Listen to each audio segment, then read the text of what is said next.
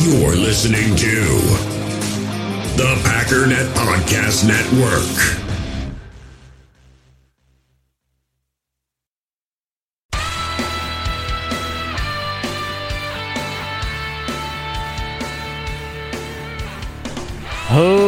Ladies and gentlemen, welcome once again to the Packernet Podcast. I am your host and resident fanalist, as always, Ryan Schlip. Check us out online, packernet.com. Find me on Twitter, pack_dada. Well, we're going to keep the train on a rolling. And this time, we got a big one. So, it's not going to be some news and notes. I got some news and notes, but we got 3, 6, 9, 10, 11 players to get through. That's right, folks. We're doing wide receiver. On the docket today, Christian Watson, Romeo Doubs, Jaden Reed, Tay Wicks, Grant DuBose, Samori Toure, Jeff Cotton, Malik Heath, Bo Melton, Deuce Watts, and Jadakiss Bonds. Now again, some of these guys we don't need to spend as much time on. We know who Watson and Doubs are, and Samori Toure. It'd be good to get a little fresher, just to say, hey, this is what they actually did. This is where they came from, right? The whole thing. Malik Heath, we already did pretty much in depth just a couple days ago, so I don't know if we're even going to touch on him or not. Maybe just very, very briefly recap where he's from and all that. But, DuBose and Wicks, we really haven't talked about hardly at all since they were drafted, so it'll be a good refresher there. Jeff Cotton and Bo Melton, we don't talk about very often. And then the two new additions that I don't think we've talked about, but I'm not positive about that. Undrafted free agent Deuce Watts and Jadakiss Bonds. So, I guess without further ado, we should probably get her started. What's the math on this? What did I say we have? 3, 6, 9, 10, 11 of them? Dude, there's no way. If this show's going to be an hour long, I get 5 minutes per guy. That's crazy. All right, let's see what we can do. I'm going to try to do 40 minutes because I'll do what I want. 3 minutes. 3 minutes a guy. It's not going to happen. Anyways, why don't we start with what I deem to be at this moment top dog, Mr. Christian Watson. So, Mr. Christian Watson, 6'5", 208 pounds out of North Dakota State. Played 14 games, had 611 yards and 7 touchdowns, almost 15 yards per reception on 41 receptions. He really only had one game in which he graded out poorly, and that was Week 1 against Minnesota. Starting in Week 9 against Detroit, his lowest graded game was a 59.4 against Minnesota, so that was his toughest matchups were Minnesota. But again, if you look at starting in Week 9, it's 70, 65, 66, 85, 73, 65, 79, 59, and then 88.2. 77.1 overall grade, 77.8 receiving grade. He lined up a surprisingly high, about 32% of the time from the slot. 6.4 yards per reception, 2.26 yards per route run, which is fantastic.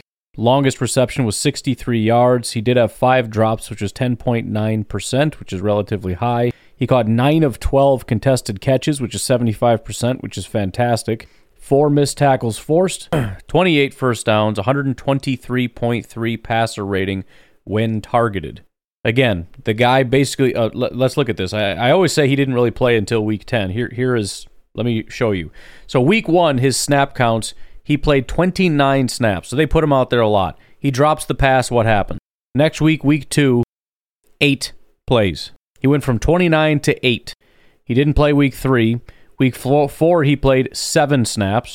Week 5 against the Giants, 9 snaps. Week 8 against Buffalo, 3 snaps. So he missed a bunch of time in there. And go figure, we struggled during that stretch when we decided not to play Christian Watson anymore. Then he gets a tiny bump up to 12 snaps in Week 9 against Detroit. And then they finally get him moving again. He bumps up to 22 Week 10 against Dallas. That's when he has, out of just 22 snaps, he was targeted 8 times. So more than once every 3 times he's on the field. He caught 4 of those for 107 yards and 3 touchdowns. Just 22 snaps. It's still a low number. Then they bump him up to 32, 25, 33, 34, 20, 18 in Minnesota, 30 against Detroit. Seems to be a bit of a correlation between the more we use him and the better he is. But there you go. Again, they played him a ton Week 1, and then they shut him down. They didn't bring his numbers back up until Week 10. They didn't see the numbers that he saw Week 1 until Week 11 against Tennessee. That was the next time we saw as many snaps as he had Week 1. So, yeah, they didn't play him. Anyways, despite all that noise, Christian Watson was graded as the 24th best receiving wide receiver in the NFL between Tyler Lockett and Jerry Jeudy. He was tied for 16th in yards per reception, also 16th in touchdowns. Again, shocking. It's not even 16th, to be honest, because this is just receiving touchdowns. He had, 3 rushing touchdowns? So that would put him up to 5th. Now, I don't know how many rushing touchdowns these guys had. I'm guessing many of these wide receivers was 0. So that would be 5th most touchdowns. Only Stephon Diggs, Jamar Chase, A.J. Brown, and Devontae Adams would have had more. If you look at yards after the catch per reception, the old yak yardage, he was 4th in the NFL with 6.4. Only Jalen Waddle, Rondale Moore, and Deebo Samuel had more. If you look at yards per route run, a fantastic metric to tell you how good a wide receiver is, he was 11th in the NFL. Only CeeDee Lamb, Stephon Diggs, Amon-Ra St. Brown, Cooper Kupp, Chris Olave, Devontae Adams, Jalen Waddle, A.J. Brown, Justin Jefferson, and Tyreek Hill were better. And that's the other way you can tell it's a good metric, because I'm not reading random names like DeAndre Carter and Russell Gage. Like, you don't see that random nonsense in there because it's a metric that highly correlates to how good of a wide receiver you are, which makes sense. Every time you run a route, how many yards are you getting? If the number's high, you probably don't suck. Average depth of target, he was 13th between Corey Davis and Mike Evans. 14th on the longest reception metric, I guess. Drop percentage, he was 98th. Again, that's an issue. We know that. However, as I've pointed out before, there's quite a few good receivers who have drop issues. Jalen Waddle has almost the same percentage. Jamar Chase, as I mentioned, had a massive amount of drops. Jerry Jeudy is kind of droppy. Christian Watson was second highest in contested catch rate. Only Darnell Mooney was higher. And if you look at passer rating, he was the third highest wide receiver. Only Marquise Goodwin and Isaiah Hodgins had higher passer ratings when targeted. He's one spot ahead of Stephon Diggs. And that includes all of the downtime, all of the nonsense. And then if we look at just week 10 on, which again is when they started using him again and he was able to show what he can do, he was the 12th highest graded wide receiver, both overall and receiving. He had an 81.6 overall grade and an 82 receiving grade. For reference, Garrett Wilson had an 83 receiving grade. If we go back through it, yards per reception, he was 8th. Touchdowns, tied for number 1 with Devontae Adams, and again, that does not include the rushing touchdowns. So from week 10 on, he was that dude. Yards after the catch per reception, he was 11th. Yards per route run, he was 3rd between Justin Jefferson and Devontae Adams. Average depth of target, 4th. Longest reception, 8th. Drops, still bad, but not as bad, 86th. And then 11th for contested catch rate, still at 75%. But there's several that are just 100%, like Jamal Agnew, Sky Moore, Laviska Shenault. They are at 100% because they're 1-for-1. So yeah, Watson's pretty freaking good.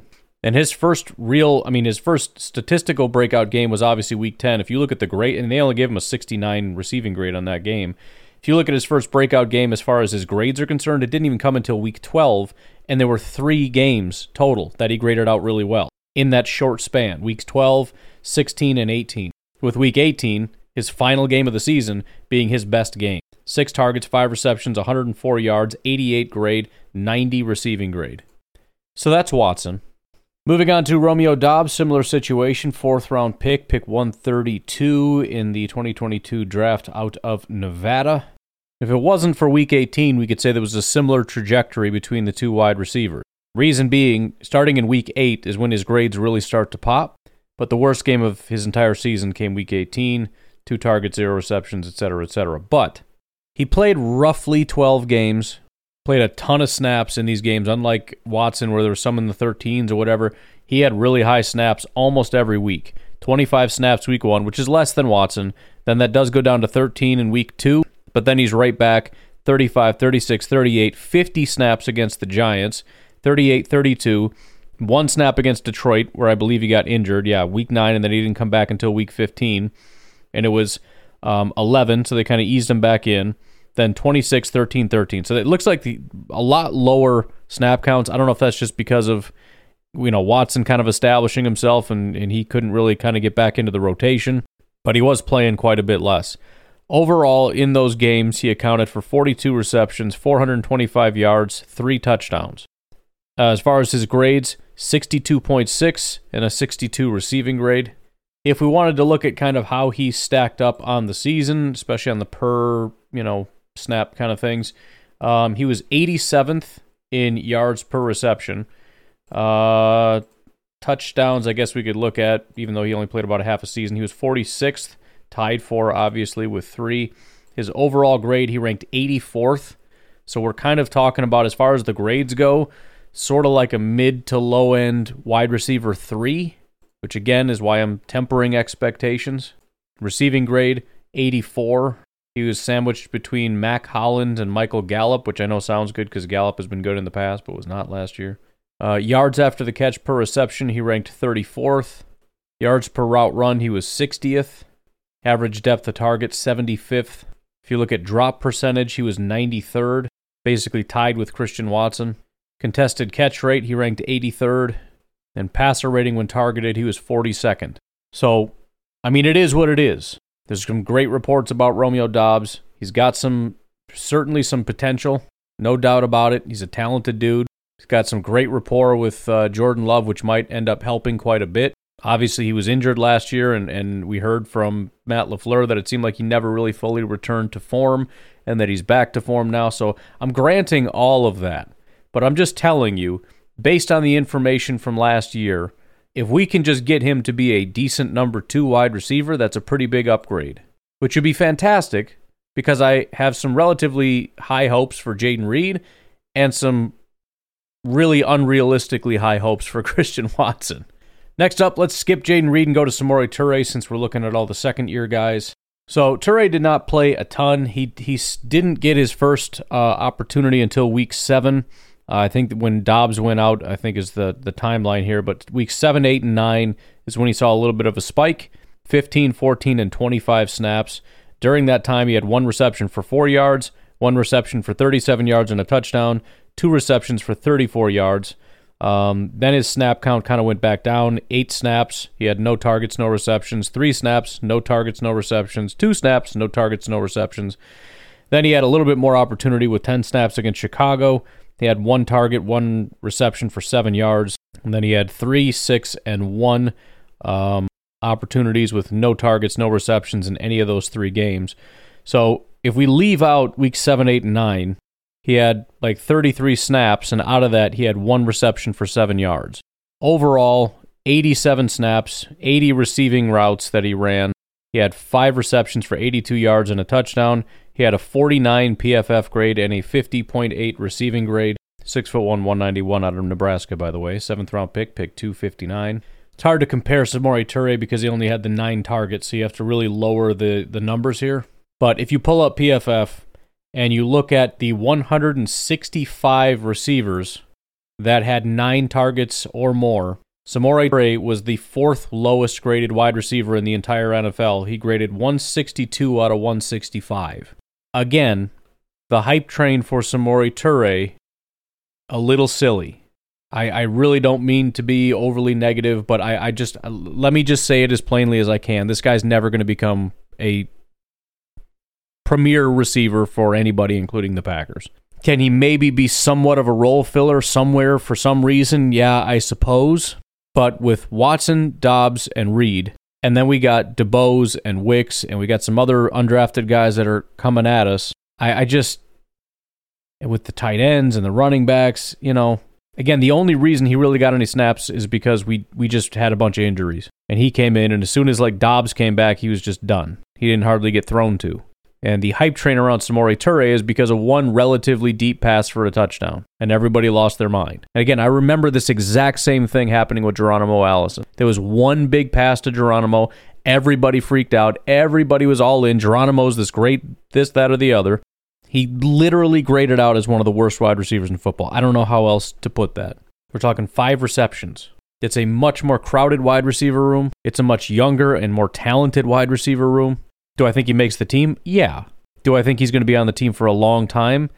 I don't know. We'll have to see how some of these other guys do and how aggressive the Packers are at continuing to bring in wide receivers. If they even bring in mid-round wide receivers, I think there's a chance Toure gets pushed out. If it's nothing more than 6th, 7th round and undrafted free agent guys, then maybe he can hang on if he can elevate his game just by virtue of having been here for a while. Now, granted, caveat, it's possible that I'm wrong.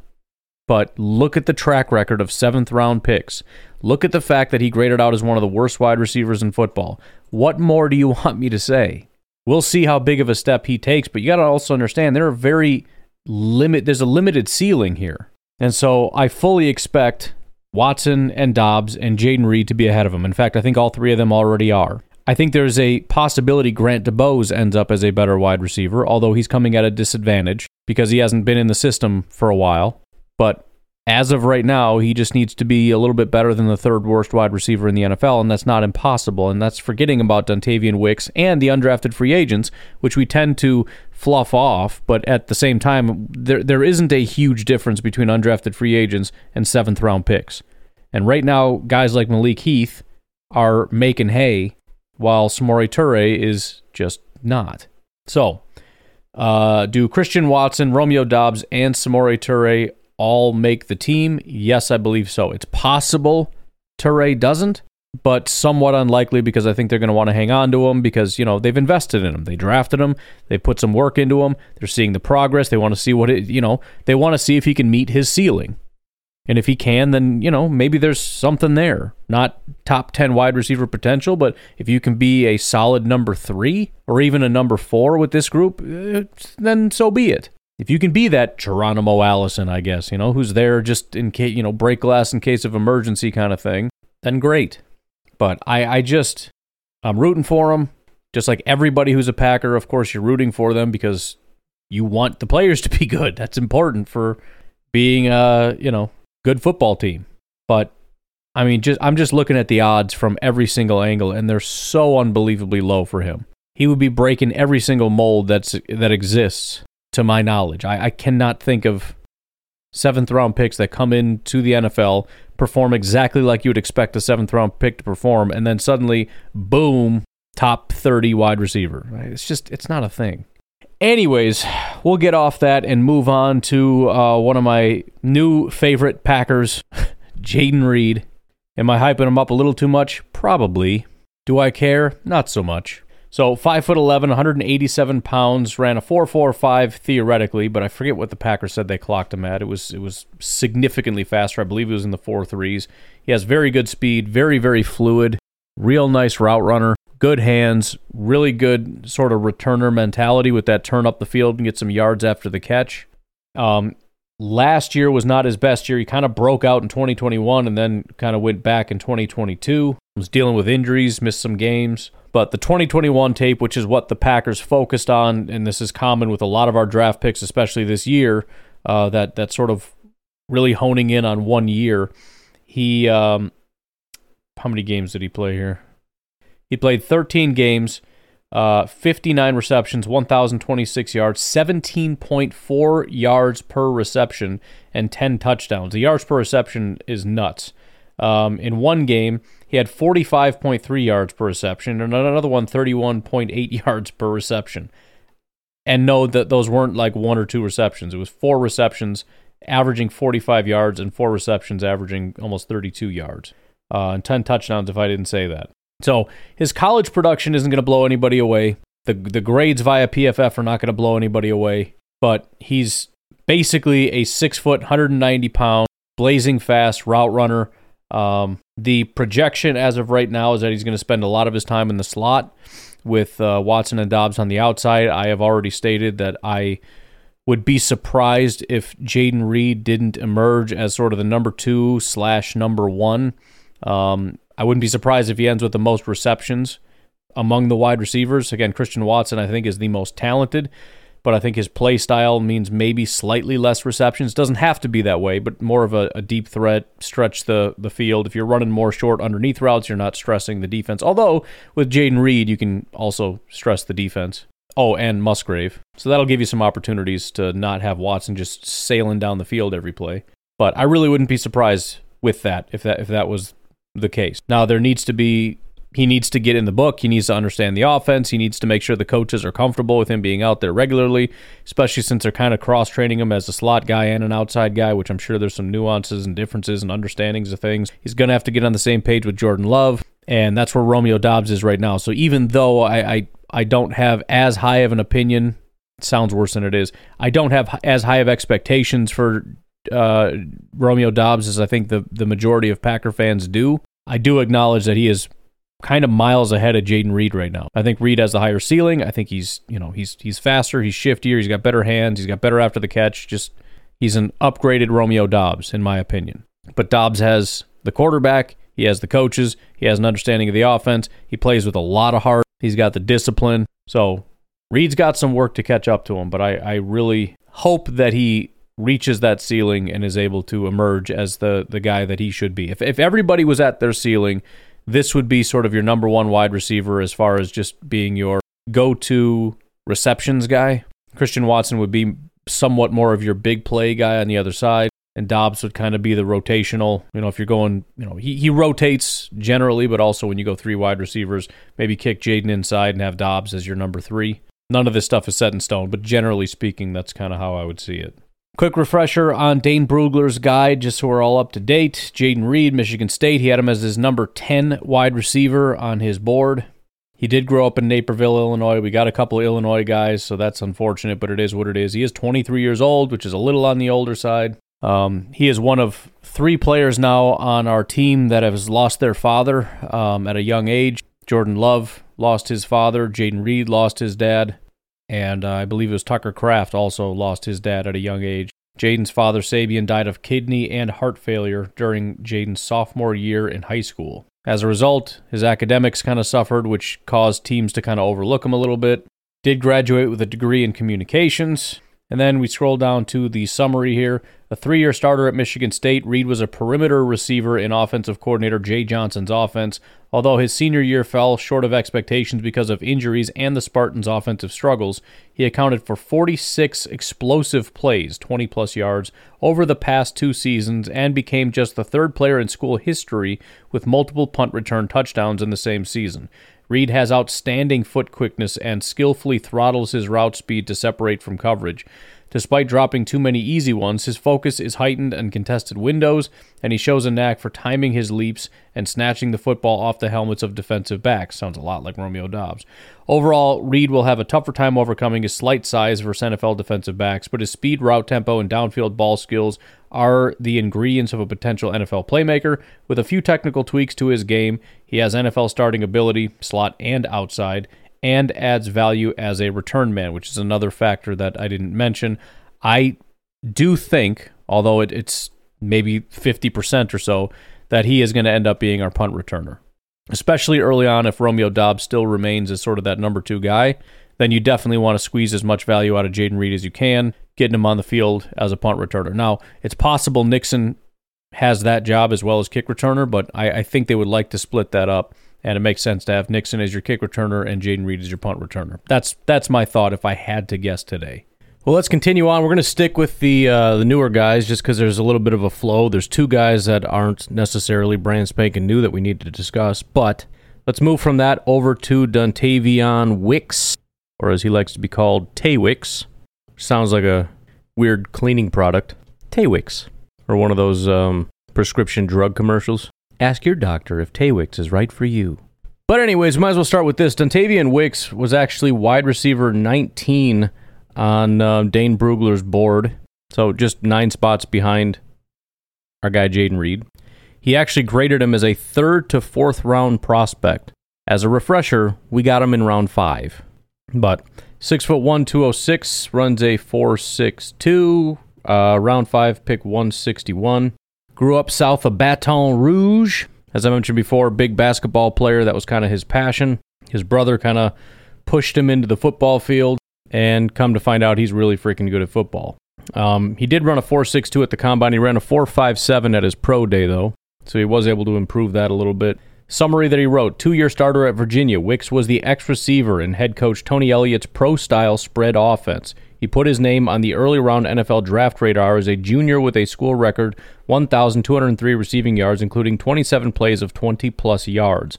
But his senior year was the opposite in terms of production, as he struggled to match his junior year success while learning the new offense under Elliott Under Elliott. Wicks' basketball background shows on the football field with his athletic movements, body length, and ability to elevate and out-rebound the football. However, the concentration drops are a glaring issue, and he must buckle down on the finer points of the position to maximize his talent. Overall, Wicks' evaluation is complicated because of the night and day difference between 2021 and 2022 performances, but the raw talent is there for him to continue ascending as he polishes his game. His development potential will understandably capture the interest from NFL teams in the top 4 rounds. Again, round 5. And so, yeah, I mean, again, similar to a lot of the other players we have, there are issues in terms of it's not necessarily just 4 years of dominance. In 2019, he didn't really play a ton. 2020, he didn't play. 2021, he has his breakout season, 57 receptions, 1,200 yards, 9 touchdowns, 21.1 yards per reception, 79 grade, 80 receiving grade, 3.25 yards per route run, which is beyond stupid, 128.5 passer rating. Next year, he drops down to a 59 grade and a 58 receiving grade. He has 9 drops, which is 23%. He only manages 430 yards and 2 touchdowns, 1.45 yards per route run, and a 59.4 passer rating when targeted. So again, the Packers are betting on the upside. They say, hey, 2021, that guy that we saw is a talented wide receiver. He has a ton of potential. But what the heck happened in 2022? New offense, I guess, could be part of the issue, but also the drops went through the roof. Seemed to be a little bit more of a lack of interest, perhaps. But again, just in terms of raw talent and what he's able to do, he really is impressive. If you do some digging, he's one of those guys. I remember I watched him. I think JJ kind of brought him up to me first and was like, hey, some people are kind of high on this guy or whatever. What do you think of him? And so I pulled him up, and I just pulled up 2022. I didn't really dig into the whole, good year, bad year thing. I just pulled up whatever I could find, and I watched him like, this is terrible. Like, this guy is awful. I want nothing to do with him. Well, of course, then you find out. Actually, that's not true. This is on the podcast when I went through and reviewed guys. I mentioned the guy's terrible, and I was like, but there was like these 2 plays where all of a sudden your jaw kind of hits the floor. Like, what the heck was that? So there's something there, but you just very rarely see it. And then you go back to 2021 and you see it a lot more often. So we will see. I mean, in all reality, if you just look at ceilings, if you just look at talent and potential, he's on the Dobbs tier, right? We've got really Watson and Reed on one tier, Dobbs and Wicks on another tier, and DeBose and Samori Toure on another, along with some of the undrafted free agents. So we'll have to see. I mean, my thought, although this is my thought on Christian Watson as well, is that he's going to need to take a little bit of time.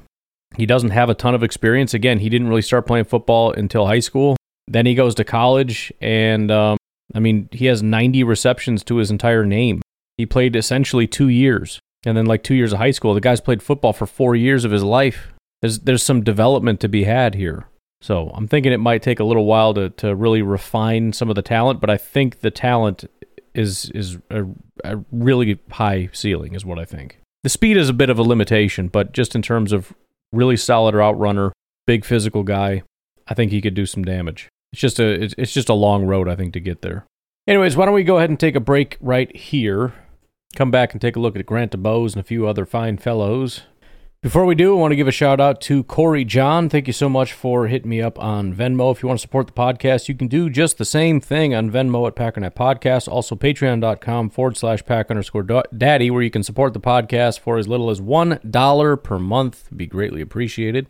Also, please remember to check out the pinned tweet that I have on Twitter to help out a family that is desperately in need. Thank you so much to everybody that has already jumped in and supported. We have cracked the $5,000 mark. We're at $5,220 with 58 donors. So it's some fantastic momentum we've got going here, especially in the off season where there's not quite as many people listening. But please, please, please check that out. I will try to remember to do another round of sharing just to make sure it kind of gets in the front of everybody. But remember to check that out. We'll take a break. We'll be right back. We all have smartphones, and we all know they're pretty amazing, but they also can be amazingly distracting, especially when we're around other people. So US Cellular wants us to reset our relationship with our phones by putting down our phones for $5. That's right, a company that sells phones wants us to put down our phones. And to see what we find, learn more at uscellular.com/built-for-us. In the hobby, it's not easy being a fan of ripping packs or repacks. We get all hyped up thinking we're going to get some high-value Jordan Love card, but with zero transparency on available cards and hit rates, it's all just a shot in the dark. Until now, introducing slab packs from arenaclub.com, the only repack that provides real value, a complete view on all possible cards, and clear hit rates for each one. Now when I buy slab packs on Arena Club, it finally feels like I know what I'm getting. And honestly, the best thing for me and my son is the fact that we're kind of novices into this. When I walk into a card shop with my son, and a card says it costs $40, kind of just taking his word for it that that's a good value. So I appreciate the transparency on grading, as well as just getting excited about seeing what you could potentially get. Right now, you can get 10% off your first purchase by going to arenaclub.com/packdaddy.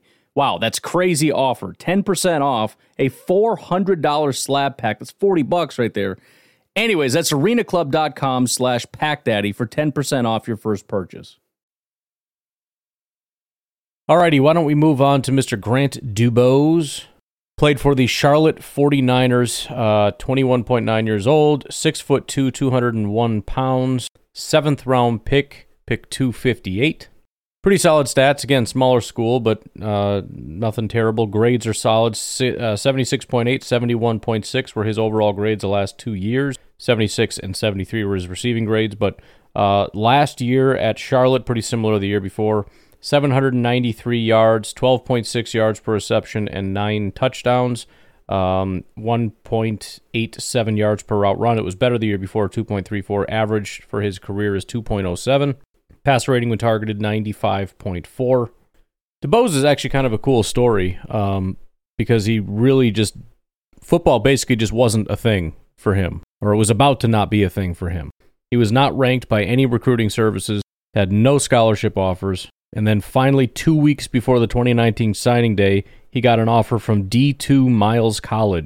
Then, Dubose elected to transfer because Miles College canceled football in the 2022 season. He went back to Montgomery, Alabama, and worked 3 part-time jobs, including working at Walmart. And then after sitting out 2020, he had an opportunity to try out at Charlotte on the recommendation of a childhood friend, James Foster, who was the backup quarterback at Charlotte. And so he was able to impress them enough to get on the 2021 squad. And then after 2022, Dubose initially was going to enter the transfer portal, looking to maybe get a better opportunity of football somewhere else. But he said he woke up one morning and the light bulb came on to enter the 2023 draft. He accepted his invitation to the 2023 Senior Bowl. And now, he's officially a Green Bay Packer. The summary, a 2-year starter at Charlotte, Dubose was a perimeter receiver in former offensive coordinator Mike Carney's balanced scheme. After his career was in limbo during the pandemic, he found a home in Charlotte. We already talked about that. Dubose owns a good size frame and plays even bigger with his natural ball skills and mid-air adjustments, regardless of the coverage. But even with hesitation, routes, or double moves, he will struggle to create early on vertical spacing against NFL-level cornerbacks. Overall, Dubose plays with the body fluidity and catch point talent that increase his chances of finding a permanent home in the NFL, although he has work to do to be considered more than just a jump ball weapon or zone beater. He has rotational value as an NFL rookie. He graded him as a 5th or 6th round prospect. So we haven't heard a ton about the guy. We'll obviously find out a lot more during training camp, hopefully get some good news from him. Again, my expectations for a 7th round wide receiver are low, but the more, you throw, trying to think of a polite way to say it, you're trying to throw something at a wall and see if it sticks, and the more stuff you throw, the more likely something is to stick, whether that's Samori Toure or Dubose or one of these other guys that we're about to talk about. I'll tell you what, we did actually already talk about Malik Heath. You can find that episode a couple days back. He's in the title somewhere. Pretty sure, not positive. But if you're really curious and you haven't heard it, I think I am going to skip Malik Heath because we already kind of did a deep dive on him. But we talked about him because he's kind of showing out in OTAs and getting people excited. Let's move on to the 2 guys that I don't think we've talked about at all. Undrafted free agents, Deuce Watts and Jadakiss Bonds. Again, guys that we haven't heard a ton about in OTAs necessarily so far. I mean, it's very early, and we only had public access to about a third of the practices, so it's entirely possible some of these guys have shown out, and we just haven't seen it. But anyways, just for the sake of random draw, let's start with Deuce Watts. So not a ton of information. Deuce Watts out of Tulane. He was ranked as Dane Brugler's number 82 wide receiver. 6'1", 196, 4.55 is what he ran as his 40. Had a 7.273 cone, blah, blah, blah, blah, blah. One of the guys and one of the websites you can always count on is Pro Football Network if you can't find it anywhere else. Really smart guys over there that just cover a ton of people. I've always been able to find it here. But Deuce Watts, here's what they had to say, strengths, weaknesses, and overall. Athletic receiver with next-level measurables who flashes ability, has nice length, long arms, and big hands. Follows the quarterback across the field, lays out or extends to come away with the difficult grab, and uses his frame to shield away defenders. Please, advertisement, get out of my face. Tracks the pass in the air, competes to come away with the catch, then keeps the play in bounds to pick up positive yardage, comes back to the ball out of routes, extends his hands, snatches the ball away, so he's a try-hard. Displays quick, strong hands, solid route runner who separates from defenders. Out of breaks. Weaknesses, never turned in outstanding production for Tulane, plays to one speed despite his 40 time, does not always come away with the difficult receptions. Overall, Watts possesses the physical skills and measurables to be a number 2 wideout on paper, and he shows that ability occasionally. However, he's been very streaky in college and never elevated his game. Watts comes with tremendous upside and could surprise people if he puts it all together in camp, or he'll end up a player who bounces from franchise to franchise and never sees the field. This sounds very much like a Green Bay Packers pick. Really low floor, relatively high ceiling. Again, on paper, he has the ability, if he can meet his ceiling, to be a number 2 wide receiver. And look, that may only be a, let's say, 5% or 10% chance, but what happens when you swing at a 10% chance 10 different times? You're going to hit on one. And considering how low value these undrafted free agent 7th-round pick type guys are, you just keep swinging at these types of guys. Eventually, you're bound to hit it. And by the time you get to, 5 of them or so, it starts to shift in your favor in terms of it's more likely somebody hits than doesn't, which is why I think 10% is probably too high. All right, let's turn our attention now to Mr. Jadakiss Bonds. Actually had him, Dane Brugler had him just a couple spots ahead of Deuce Watts at 79, but 6'3", 206, little bit bigger of a wide receiver, ran a 4.63, also had a 7.32 short 3-cone and 4.38 short shuttle, so the agility stuff not the best. In fact, none of this is really that good. Played for Hampton, so very small school, not great measurables and all that, but yeah. Again, it's just one of the... This is sort of what the opposite of what the Packers usually do, but it's what I've always been wanting, even though I'm probably wrong about it. You should just go for the high upside type of guys. But football players where you look at it and go, I don't know why it works, but it just works. But again, very small school over at Hampton. However, grades out very well, 74, 80, and 80 over his 3 years overall.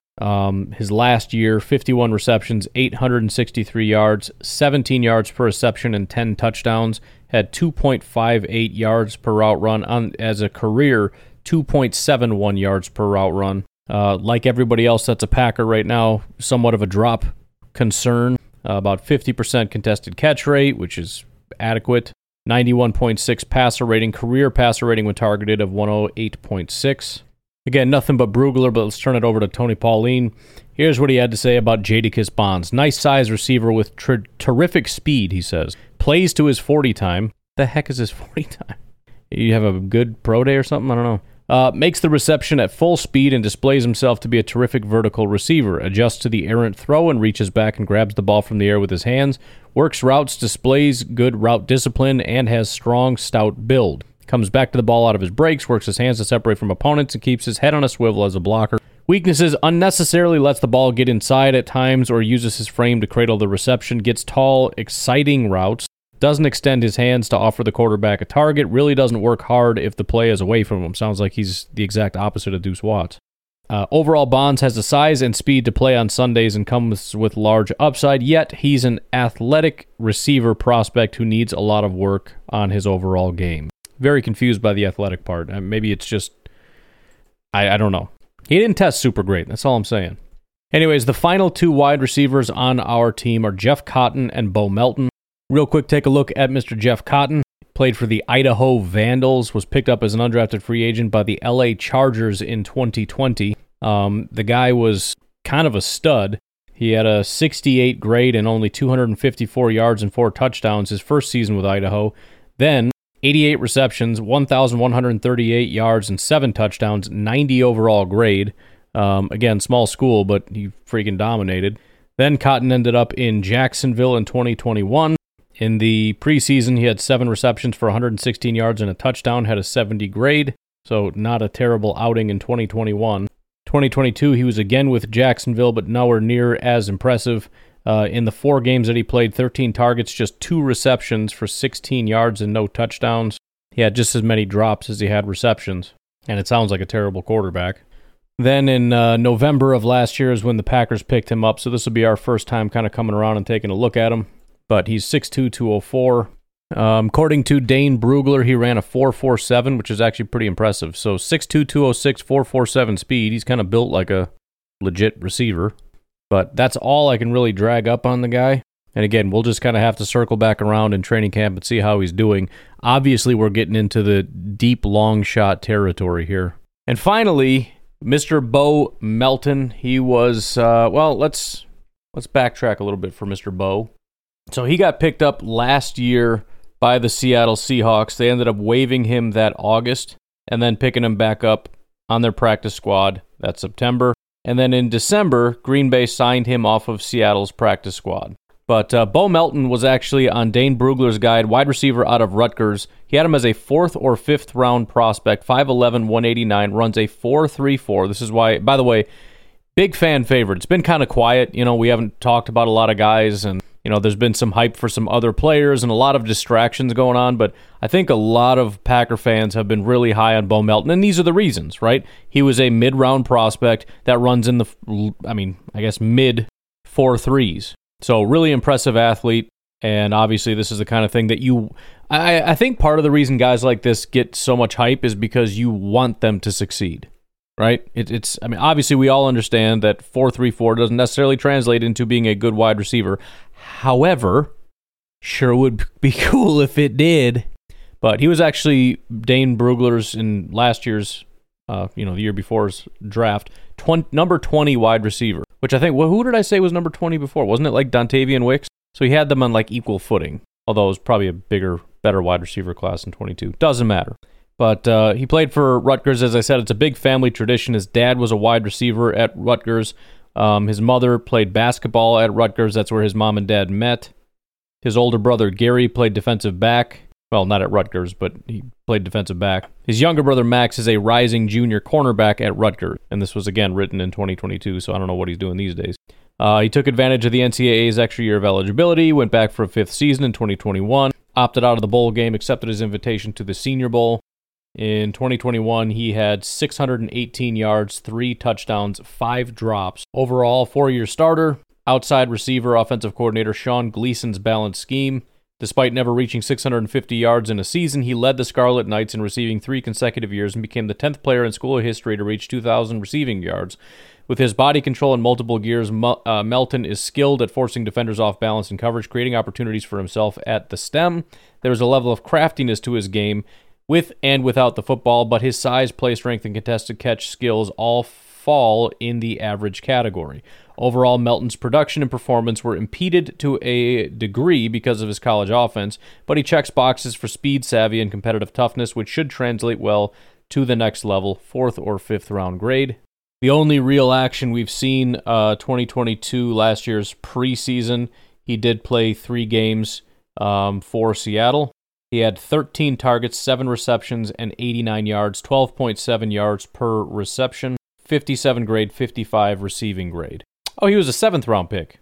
I'm sorry, I said undrafted free agent. He was a 7th round pick. I don't know where I read that. That was wrong. Anyways, somebody else's 7th round pick. So we got 3 7th round picks all fighting for a spot here. So I guess we should actually put Bo Melton on the same tier as Toure. In fact, was he drafted before Samori Toure? I think he was.